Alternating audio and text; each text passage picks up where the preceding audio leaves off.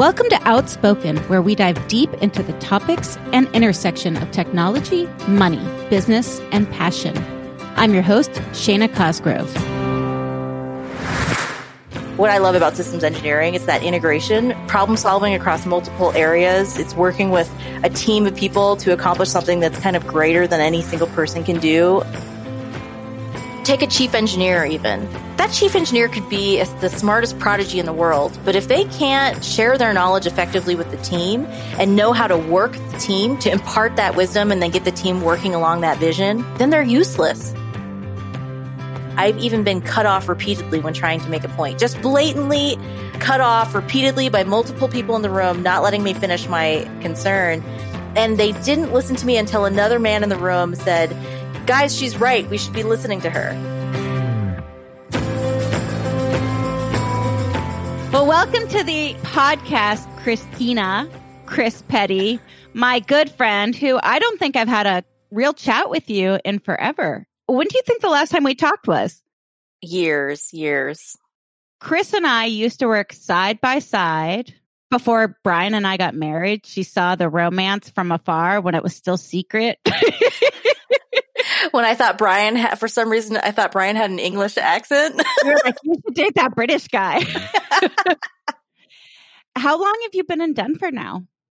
Since 2014. So. Wow. Yeah. But you were like, we are done with Maryland. Going to Denver. So we originally moved out here because John's family is out here. And so I actually had a great job at Northrop at the time. Like, I was being groomed for leadership. I was rising really quickly in the ranks, but that was my last ditch attempt to suss out whether we were going to have kids or not, actually. I thought, well, if we're ever going to have kids, maybe John will be more open to the idea if he lives near his family. And so that's actually the real motivator for why I decided to move out to Denver. And did it change his mind? No. And actually, I decided I also don't like kids. So. I would think sometimes being around family might. I miss you so much. I think we connected pretty quickly, or I glommed onto you. This seems to be a theme in my podcast where I am like a super fan, but I think I was the only woman on the team until you arrived. Yeah. I mean, I just remember us being the only two women on the team. So I was glad that you were there so we could hang out. When you're looking for friends at work, for me, I enjoy every once in a while having some female companionship instead of being around guys all the time. So I think we have sort of similar drive and willingness to speak up. Tell us about your job today. What do you do for a living? I've just wrapped up my job at Sierra Nevada Corporation, SNC. I was a principal engineer, systems engineer on the Dream Chaser program. It's a space plane that delivers cargo to the International Space Station. They haven't flown a mission yet, but they're currently building the vehicle to fly cargo to the International Space Station. Of the cargo vehicles, you may have heard of Dragon from SpaceX. Also, Orbital Sciences, which was purchased by Northrop Grumman, has Cygnus. Unlike those other cargo vehicles, this is actually not a capsule. You know, those other vehicles are capsules which splash down on the ocean or will one day land on the Earth with airbags. But our vehicle actually lands on a runway. So it's a gliding vehicle, a lifting body with wings. And so when it re-enters the atmosphere, it looks like a plane coming into the atmosphere and then gliding down to a runway.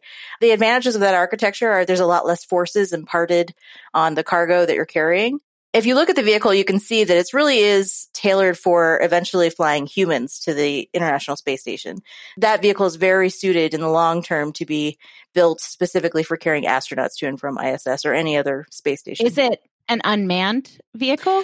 Currently, it is unmanned. Currently, the contracts that they're building for are just cargo delivery. Is there a person with a joystick in a command center? No, there's actually really sophisticated onboard software that lands that vehicle. But there is a command center, and there are like a bunch of people at a command center. Left.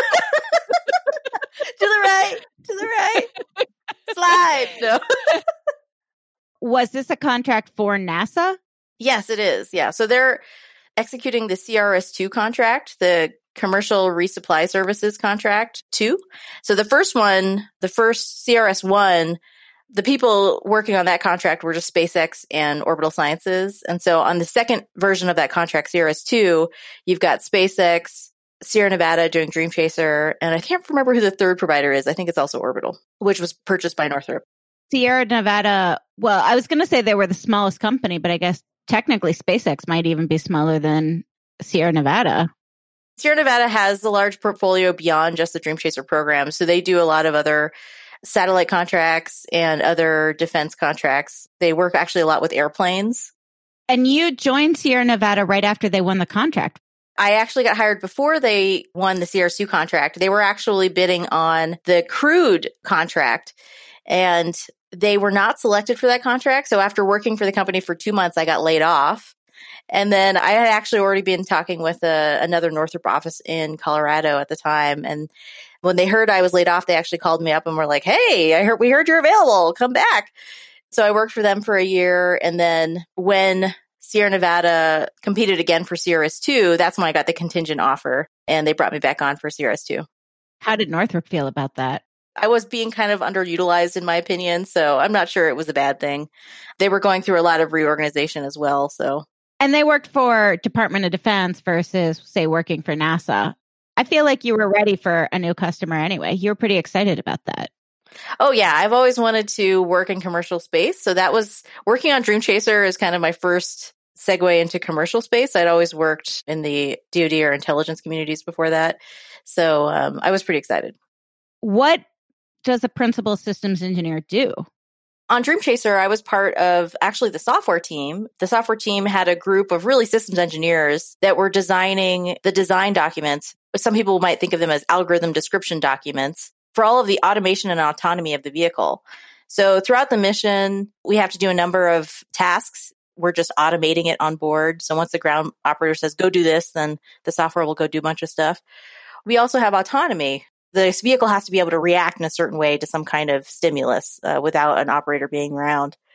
So I was on the team that designed all of those algorithms. So it was very cool. You were doing all of the operations of the vehicle, kind of. You know, we had to work very closely with the operations team too, to make sure that we were getting it all right. To make that happen, you have to be talking to all of the subsystems. You have to work across power, guidance and control, propulsion, environmental support, thermal control. You have to work across all of those subsystems to make sure that when you do one thing on the vehicle, it's safe for all the other subsystems, that you're providing all the subsystems what they need when they need it.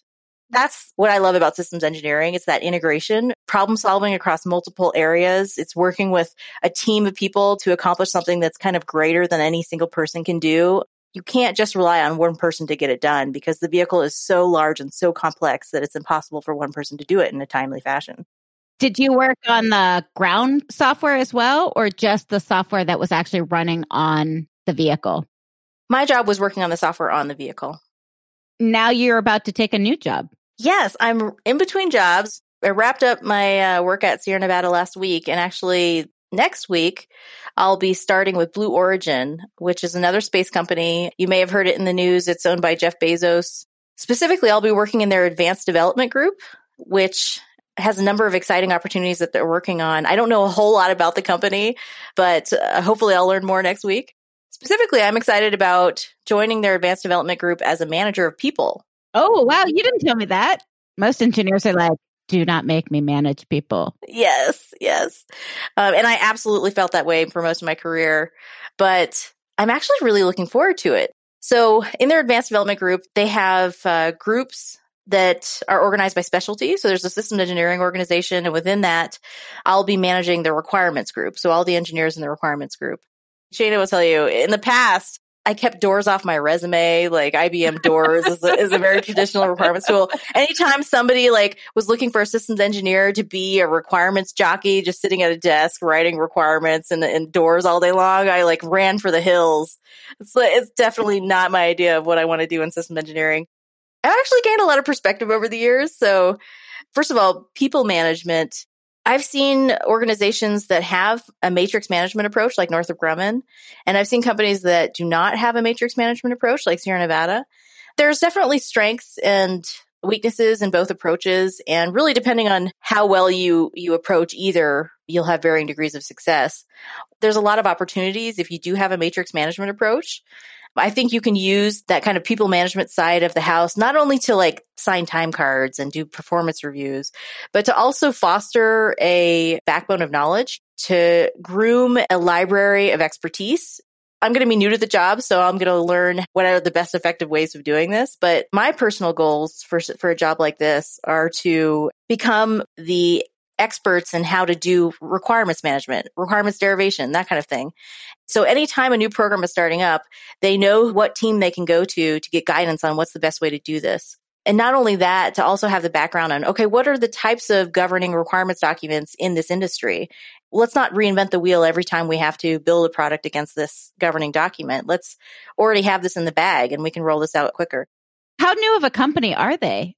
They have been around a while. They have developed launch vehicles that launch and land vertically, similar to what you may have seen with SpaceX launch vehicles. They have a program called New Shepard that's more on the launch vehicle side of the house. They're also taking tourists into space. So they're getting into the space tourism industry, which is something I've never actually been a part of. I hope they give you a discount. Yeah. For some reason, the free ticket into space wasn't part of my offer package, but I'll definitely ask about that. How did you grow up as a little girl and end up being a principal systems engineer? What happened along the way? Oh, man. Well, when I was a kid, I wanted to be an astronaut. Why? Because it was so cool. Space was cool. I mean, it was exploration, even now, whenever my husband and I go on a hike, we're the type of people who, whenever we think about turning back, we're like, oh, but there's a bend up there. Why don't we just go around that bend? It's just that human nature to want to go around the next bend. And we usually have to say that like 4 or 5 times before we'll stop and actually turn around. So, I mean, it's just the exploration part of it. It's unknown. There's so much to learn out there. Did your parents do anything specifically to feed that? Did you have a special fostering of STEM and math? Certainly, my mom always pushed me to do well in school, period. Whether it was, she just wanted to push me to perform high and have good grades so that I could accomplish something in this world and get a good paying job. She has certainly been always a driver. My dad was more of the quiet supporter. I was an Army brat, so he was definitely often away. For a couple of years of my life, he actually lived in Korea while we were living in Virginia. So my mom was definitely more of the every day-to-day driver in terms of doing well in school. I don't remember her particularly encouraging space in particular or engineering in particular. I'm sure she would have been happy if I was a doctor or a lawyer kind of thing. I've just naturally been interested in engineering. I've always been kind of an engineering nerd, science and math nerd, STEM. Was your dad an engineer too? No, he's in the military, in the Army. And my mom was a travel agent. I don't think there was anything particular that pushed me towards that. Of the things that I knew paid well, I really liked engineering. And, for me, it wasn't even that I knew that it paid well. I just like engineering. Do you follow on Instagram some of the astronauts? No, but that's a great idea. I totally should. The coolest thing, though, at Sierra Nevada, I actually got to work with astronauts. Our program manager up until a few months ago was one of the flight directors, basically the lead director on the ground, John Curry. And then one of our program directors is Steve Lindsay, flew on several missions. And one of our new VPs is also a former astronaut. And actually, one of the astronauts actually just worked right down the hall from me. So I'd talk to him over the coffee pot, we'd chit chat. He'd be in some of my meetings. I was so nerdy. I actually took like a postcard of him and asked him to sign it for me. So I have an autograph of my coworker who's That's really cool. Yeah. Do they have an air about them? No, they're all so nice. I would say the commonality of all of them is that they're all incredibly nice. They take the time to talk to you. You can tell that they're all extremely competent. Half their job is being a spokesperson, Yeah, well, I think you have to be a great athlete as well to go. Definitely fit, yes. So I recently read Atomic Habits. For me, it was mind-blowing. I started habit journaling. I even bought James Clear's journal for habit journaling. One of the habits I started was meal prepping on Sundays. I think I had a tendency to poo-poo a lot of like people who really put effort into good habits or, like meal prep Sundays. Well, I don't need that. I'll just go out and eat. But I have to say, man, meal prep Sundays is like my new jam. One of the things looking forward to moving to Washington State for is the abundance of Asian food. Like, we just went out there to check out neighborhoods since we'll have to move. Wait, you're moving? Yeah, to Washington State. What? For the new job, Blue Origins in Kent, Washington. Oh, wow. Wow. Does your husband work from home still? He does, yeah. As a software engineer? Yes. Mm-hmm. He works for Misfit Markets. It's like an online grocery service, except that they specialize in off-market produce and other products. Oh, yeah. That's so cool. Ugly produce sometimes. Yes. There's like a large portion of food gets thrown away because it's ugly. Yes. So you can get like a box of organic produce for super cheap just because it wasn't as pretty. Or maybe there was a surplus and the grocery stores didn't need that much. So it actually still even looks perfect. It's just, it was surplus. So you're moving to Seattle? Yes. Mm-hmm. Oh my gosh. When? I'm thinking that we'll move in the next couple of months. I don't really have a hard deadline. Do you get to start working from home? Yeah. So I will start the work remotely. Oh, wow. It'll be interesting starting a job remotely, you know. I can't imagine like meeting a whole team remotely. You know, you don't really have that as the same ease of connection when you're meeting somebody face to face.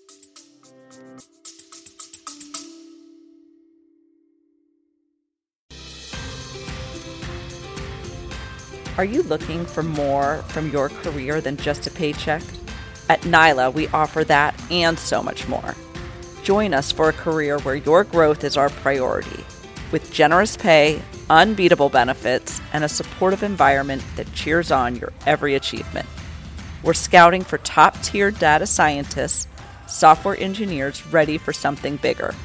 Ready to be a part of a company that cares about where you're going? We're ready for you. Check us out at nylatechnologysolutions.com or drop us a line at hello@nyla.io.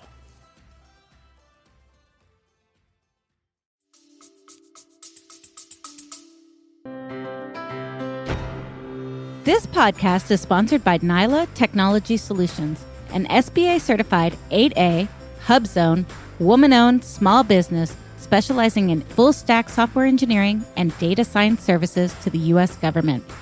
Our innovative solutions are built to match the speed of mission.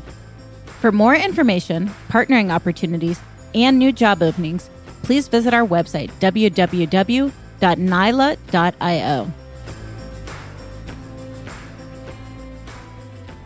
Did you go to a special high school in Northern Virginia? I did, yes. I went to Thomas Jefferson High School for Science and Technology, which is a big mouthful. How do you get into that school? There's an entrance exam. What grade do you take it? 8th grade? Oh, geez. Yeah, I think it's 8th grade. You sit for an exam at testing centers like other high schools and things like that. It was where you would go. And actually, I failed on my first attempt to get into this high school. So my freshman year, I went to my local high school, Garfield High School in Woodbridge, Virginia, which was a little rougher. You know, there's barbed wire on the fence, you know, that kind of thing. Did you have like a private consultant to work on your areas that you were weak to get you in? What was the difference between the first year and the second year?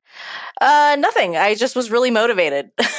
So after going to Garfield for a year, I mean, it was just, I imagine maybe a lot of people might feel this way, just unchallenged, you know, not challenged in school at all. I mean, it was so bad that I remember my biology teacher pulled me aside one day, and I think she could just tell that I was so unchallenged. And she's like, Chris, if you ever just want to go to the library instead of coming to class, that's fine by me. Oh, wow. Yeah. So you get into Thomas Jefferson. I took the SATs to get in for my sophomore year. It wasn't local. We had to bus there. So we kind of commuted to high school. How long was the bus ride? It's like 45 minutes. That's a long bus ride for a high school kid. This is pre-iPhones.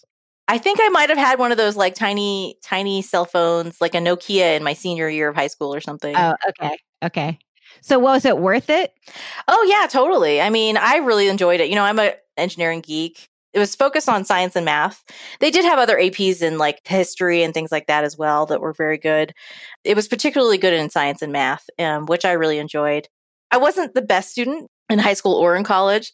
I just kind of had the mindset that I wasn't producing grades for anybody else. Like, it was like, if I wanted to do the work, I did the work. If not, so whatever, you know, just didn't really care about the grades as much as my mom did. So I wasn't necessarily a great student, but I just found it so interesting, the subject matter. I mean, as a high school senior, I got to take a class in quantum theory, which is just, Oh, how cool. for a high school student is probably beyond what they should really be doing, but it was still really interesting, Didn't you have to do a senior project as well? Or a senior internship? Yeah. So you had a choice between an internship or you could do a project. I chose to do an internship. I worked at Orbital Sciences actually as a senior in high school. That was a great relationship that I developed there. I ended up doing a summer internship with them after my senior year as well, and even came back when I was in college as a freshman to work in the summers there. What did you actually do as a high school student interning at Orbital? The project they gave me was creating a power budget for one of their satellites. No way. Yeah. I was kind of in a supporting role. Like I wasn't creating the budget. I don't think they ended up using that for planning their actual power budget. They were trying to move towards more of a database approach. And so I was setting up the database that they could use for more power analysis, more dynamic power analysis. So I was actually learning a lot of Microsoft Access, but also getting to learn about the vehicle and the power budget. Well, I went to college in Virginia and I went to engineering school, and a huge portion of the engineering school was made up of these students from Thomas Jefferson. It's in Virginia, in-state school. And I was so jealous of the programming that you had. I mean, I just thought the way that school prepared you for engineering school and to have an opportunity like working for Orbital, I just thought it was just such an incredible, incredible program. So personally, on a side note, I am very interested to talk to people from my high school because there was something special about my high school where a very large number of the AP students who were women ended up being chemistry or engineers. So my high school seems to have graduated a large number of female engineers. And I don't know if that was because the math and science teachers were just very supportive or interesting, but we seem to have a pretty large number of scientists or women who went on to produce science or math related jobs. Now you go off to a special college. How did you pick where you went to college? I went to Harvey Mudd College in California. I remember when I was looking for colleges, I didn't get into a lot of my top picks, which I think was probably a good thing. Some of my top picks were like MIT. And looking back, I now realize that I was probably emotionally immature enough that probably wasn't a good idea going to a big college. I did tour Michigan, which was a huge school. And I remember having the sense of, oh my gosh, if I go here, I'm going to get completely lost in the mix. I knew that I wasn't focused enough on college as it was, that going to a big school like that, I would probably, almost just fail out or something, just start living life instead of focusing on school.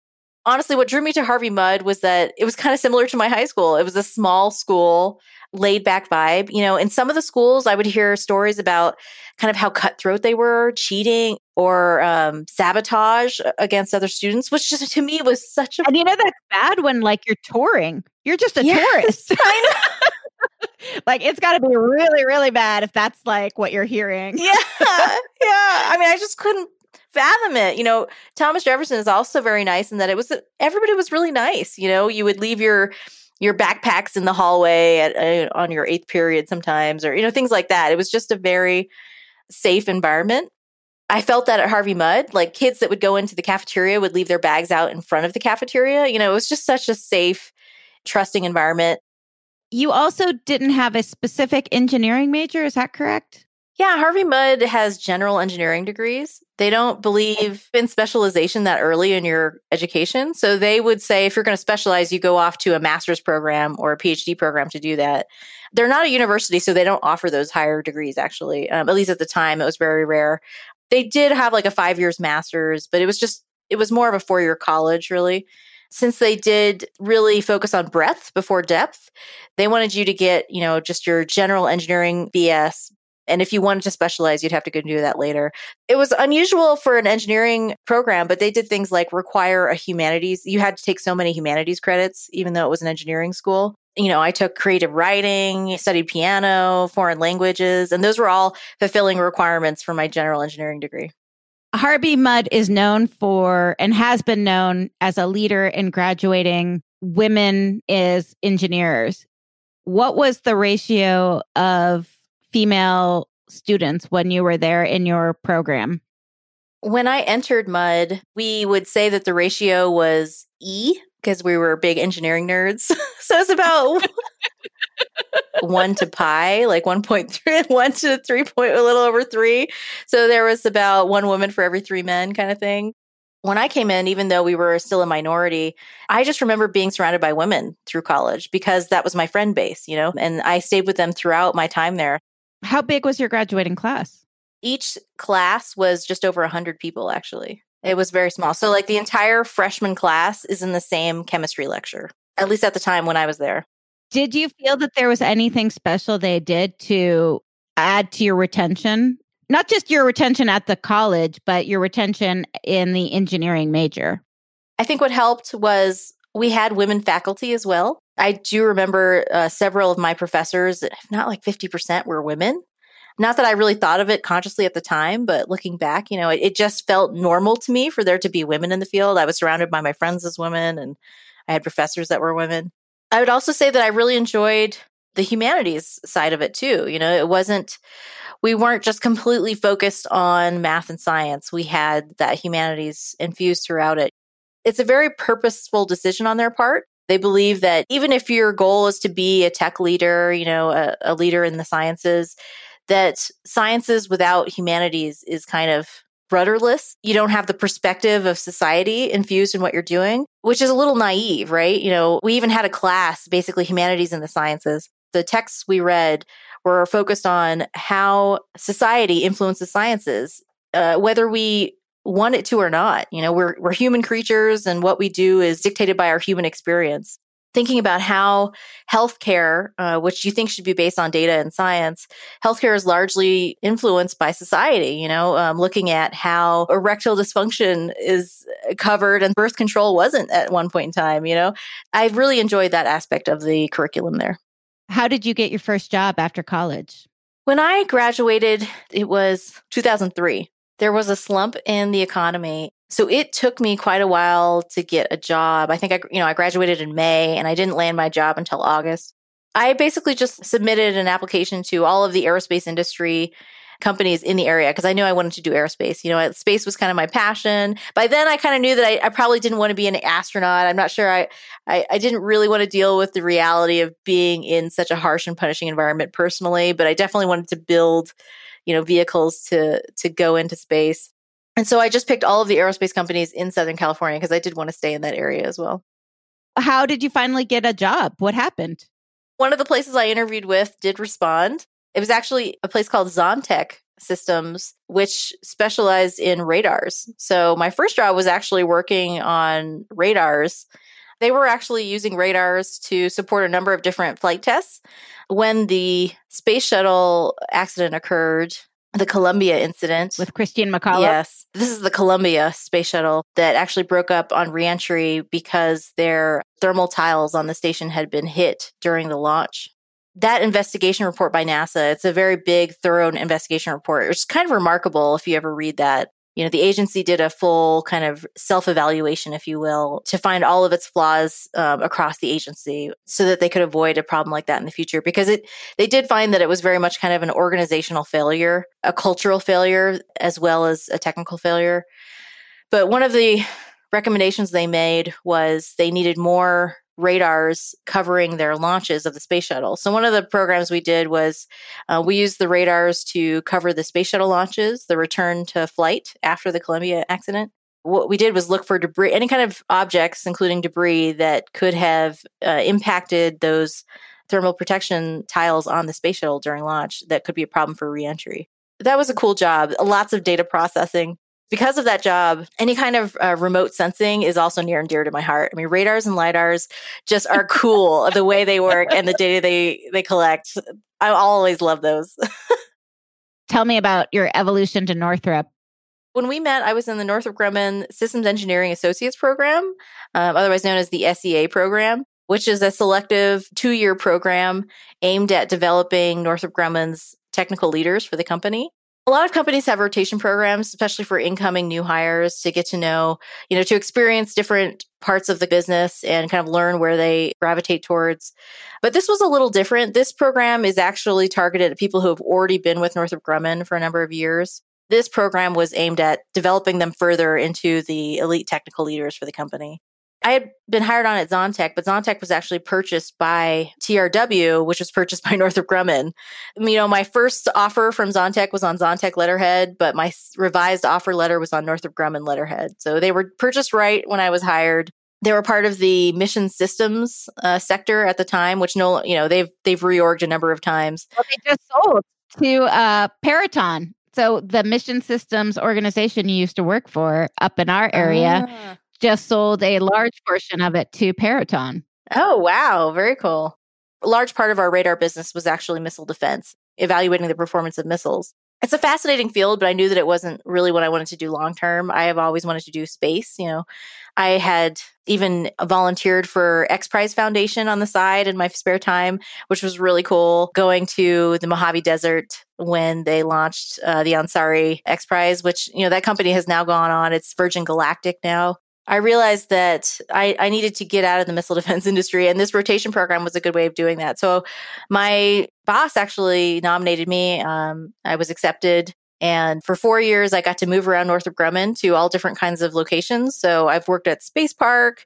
I've worked in a number of different locations in the Washington, D.C. area, Fairfax, Annapolis Junction, where we met. How often did you rotate? The SCA program is 2 years, 4 rotations. So it's about 6 months per rotation. It really taught me how to get up to speed in a short amount of time and provide value in a short amount of time. They also subsidized training. So we got additional systems engineering training. It's particularly in NCOSI. So I have since become a certified systems engineering professional, a CSEP. Nice. Yeah, it's an application process as well as an exam you have to pass. It was a great experience. The people were great. I learned a ton. I highly recommend it. While we worked together, I believe you started pursuing your master's in electrical engineering. Yes, at Johns Hopkins University. I feel like I tried to influence you to get your master's in computer science, but you went with electrical. Why? Why did you double down on electrical engineering? I don't remember if I started the program before we met. I believe I started it when I was actually still working with radars. It was a different part of Northrop. It was actually in Maryland now, but I was working with a lot of airborne radars at the time. I've also always had, as a female engineer, and I've heard this from other women engineers as well, I also had this fear of being interpreted as being soft in the technical areas. It was my perception at the time that others saw female engineers as good candidates for management because they weren't necessarily the people that wanted to be deep in the engineering math that you had to do or the engineering tasks that were purely technical.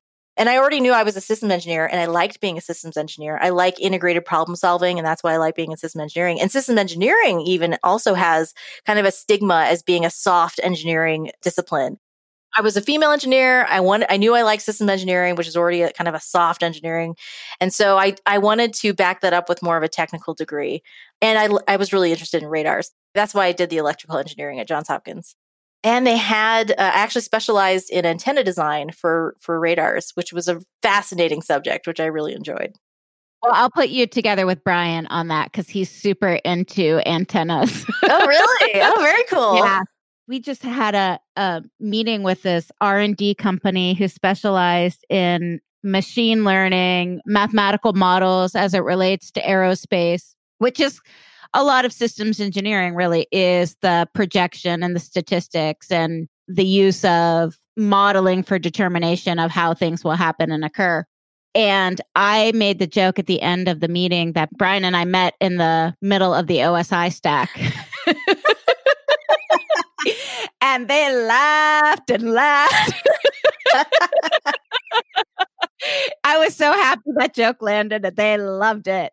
Now, I think it's really interesting that you got your master's in electrical engineering based on that perception. And I don't know that you and I have ever talked about that, but one of the major reasons I studied computer science versus, say, getting my MBA and moving into a software company was I instinctually felt that there was going to be a bias against me, and I wanted the most rigorous degree. And not only was it just enough to get a computer science degree, but that I needed to get it from an engineering school.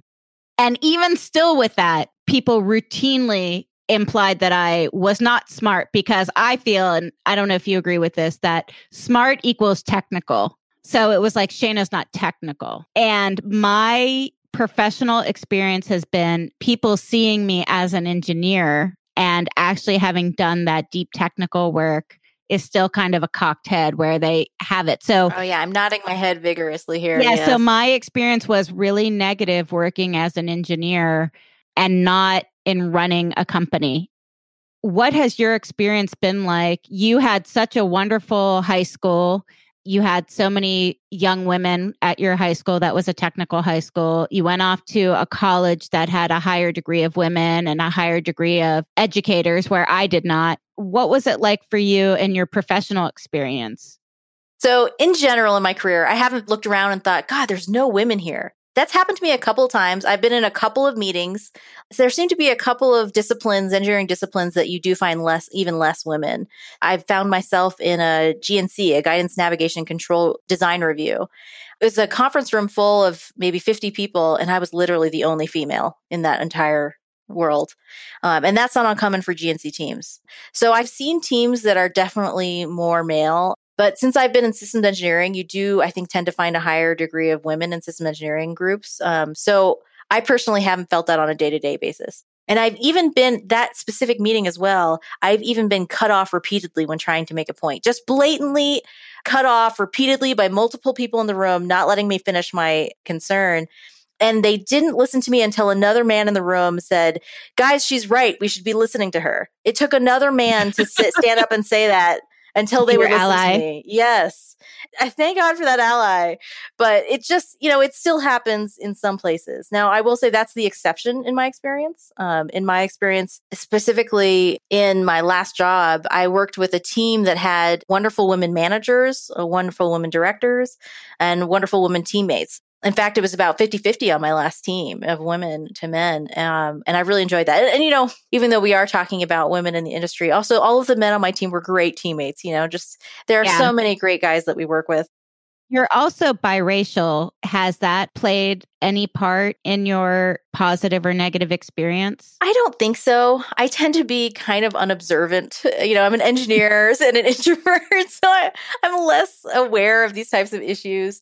I have felt being a woman more than I felt being biracial. One thing that I have been really concerned about in my life, in my career, is being too pretty at work. Oh, God, yeah. I don't mean to toot my own horn, like if you're a woman in a male-dominated workforce, it doesn't take much to be seen as pretty, right?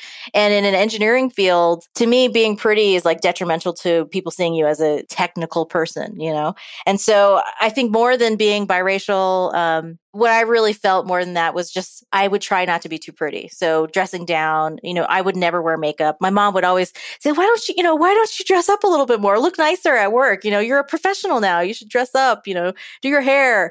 And I would tell her, there's no way I'm going to try to look, I'm not going to make myself up at all. I want to look like an engineer. And if I dress up at all, that's out the window. No, I agree with that completely. I mean, I think also you had the benefit of being with your husband younger, which takes away some of the perhaps tension or people talking about you from a potential romantic sense. And I was on the market for some portion of time, and I felt as I got older and I'm very married, a lot of that issue has dissipated as well. Now, what's interesting to me, and I don't know if you ever had that experience, I don't recall ever really having a boss, male or female, that was a bad experience. My positive and negative experience came more from teammates who I think saw me as a threat. I never really had a boss, male or female, that was particularly bad or particularly great. But yeah, I can relate to the being pretty thing. Well, thank you for sharing your experience. Are you doing anything to help the younger women as they come up? I think things are getting a lot better in general, just as we have more and more women in the workplace. I mentor engineers, including young women. I was particularly glad that I could take part in the Brooke Owens Fellowship, a fellowship for young female aerospace engineers in particular that are looking for internship opportunities in the aerospace industry. So you can look online for the Brooke Owens Fellowship and apply there if you're interested. My personal connection to it was that I was a friend of Brooke Owens. And so Brooke Owens was a year or two older than me in the aerospace industry and just a great, energetic person. I tend to be kind of the classical introvert engineer, but she was just so outgoing and she was ahead of me in terms of going out and trying for these jobs. I remember her describing when she was actually working at the White House at one point for their commercial space office, kind of working on budgets for commercial space. I remember asking her, like, how did you get this job? Like, what possessed you to think that you could interview for this job? And she said, I just went in and said, look, I've worked with these guys. I know how they think. And just kind of was very honest about her experience, her personal experience, and just laid it out there, matter of fact. And she got the job. I try to channel that energy when I mentor young women engineers. Some of the women that have come through the Brooke Owens Fellowship Program have impressed me beyond measure. I mean, they were infinitely more qualified and mature than when I was their age. I'm constantly impressed by the younger generation. I truly think they're definitely going to be leading us in the future. They're more emotionally intelligent as well as just more technically qualified as well. They're getting involved earlier in these technical fields. So I do my part. I try to mentor them and share my personal experience with them and give them advice one-on-one. That's how I try to do my part.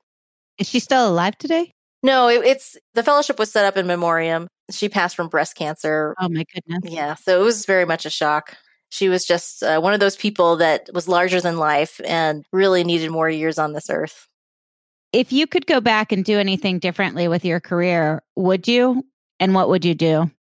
I would say that I wish I hadn't let my perception of what other people thought of me shape my career so much. A lot of this interview we've actually talked about, my choice in an electrical engineering master's was driven by wanting to overcome that perception that I'm not technical enough. There are other things that also I let shape some of my choices, being afraid of what other people thought of me. So one of the things that I also shied away from was, managing people. I'm glad that I'm now getting into taking a functional management role because I think that's how I can really help not only people individually, but building what I think is really lacking in a lot of companies today is actually building that backbone of expertise. We lose so much knowledge between programs, executions. And I think aerospace companies today, one of their differentiators could be having that solid engineering expertise background, that they can execute programs more consistently at a higher quality over and over again. So I'm glad that I'm getting back to that. I'd say specifically one of the things that I regret is since I spent so much time trying to be technical and building up my technical chops, I didn't want to be seen as soft. I didn't really read a lot. I also poo-pooed in my mind a lot of like self-help books, if you will, or professional growth books. So I never really read professional growth books until the last couple of years. So some examples are like Stephen Covey's, 7 Habits of Highly Effective People or Atomic Habits or Leading Change. I would never read these types of books early in my career because I just felt like they're just about business and people. And I'm technical. I don't need to read those.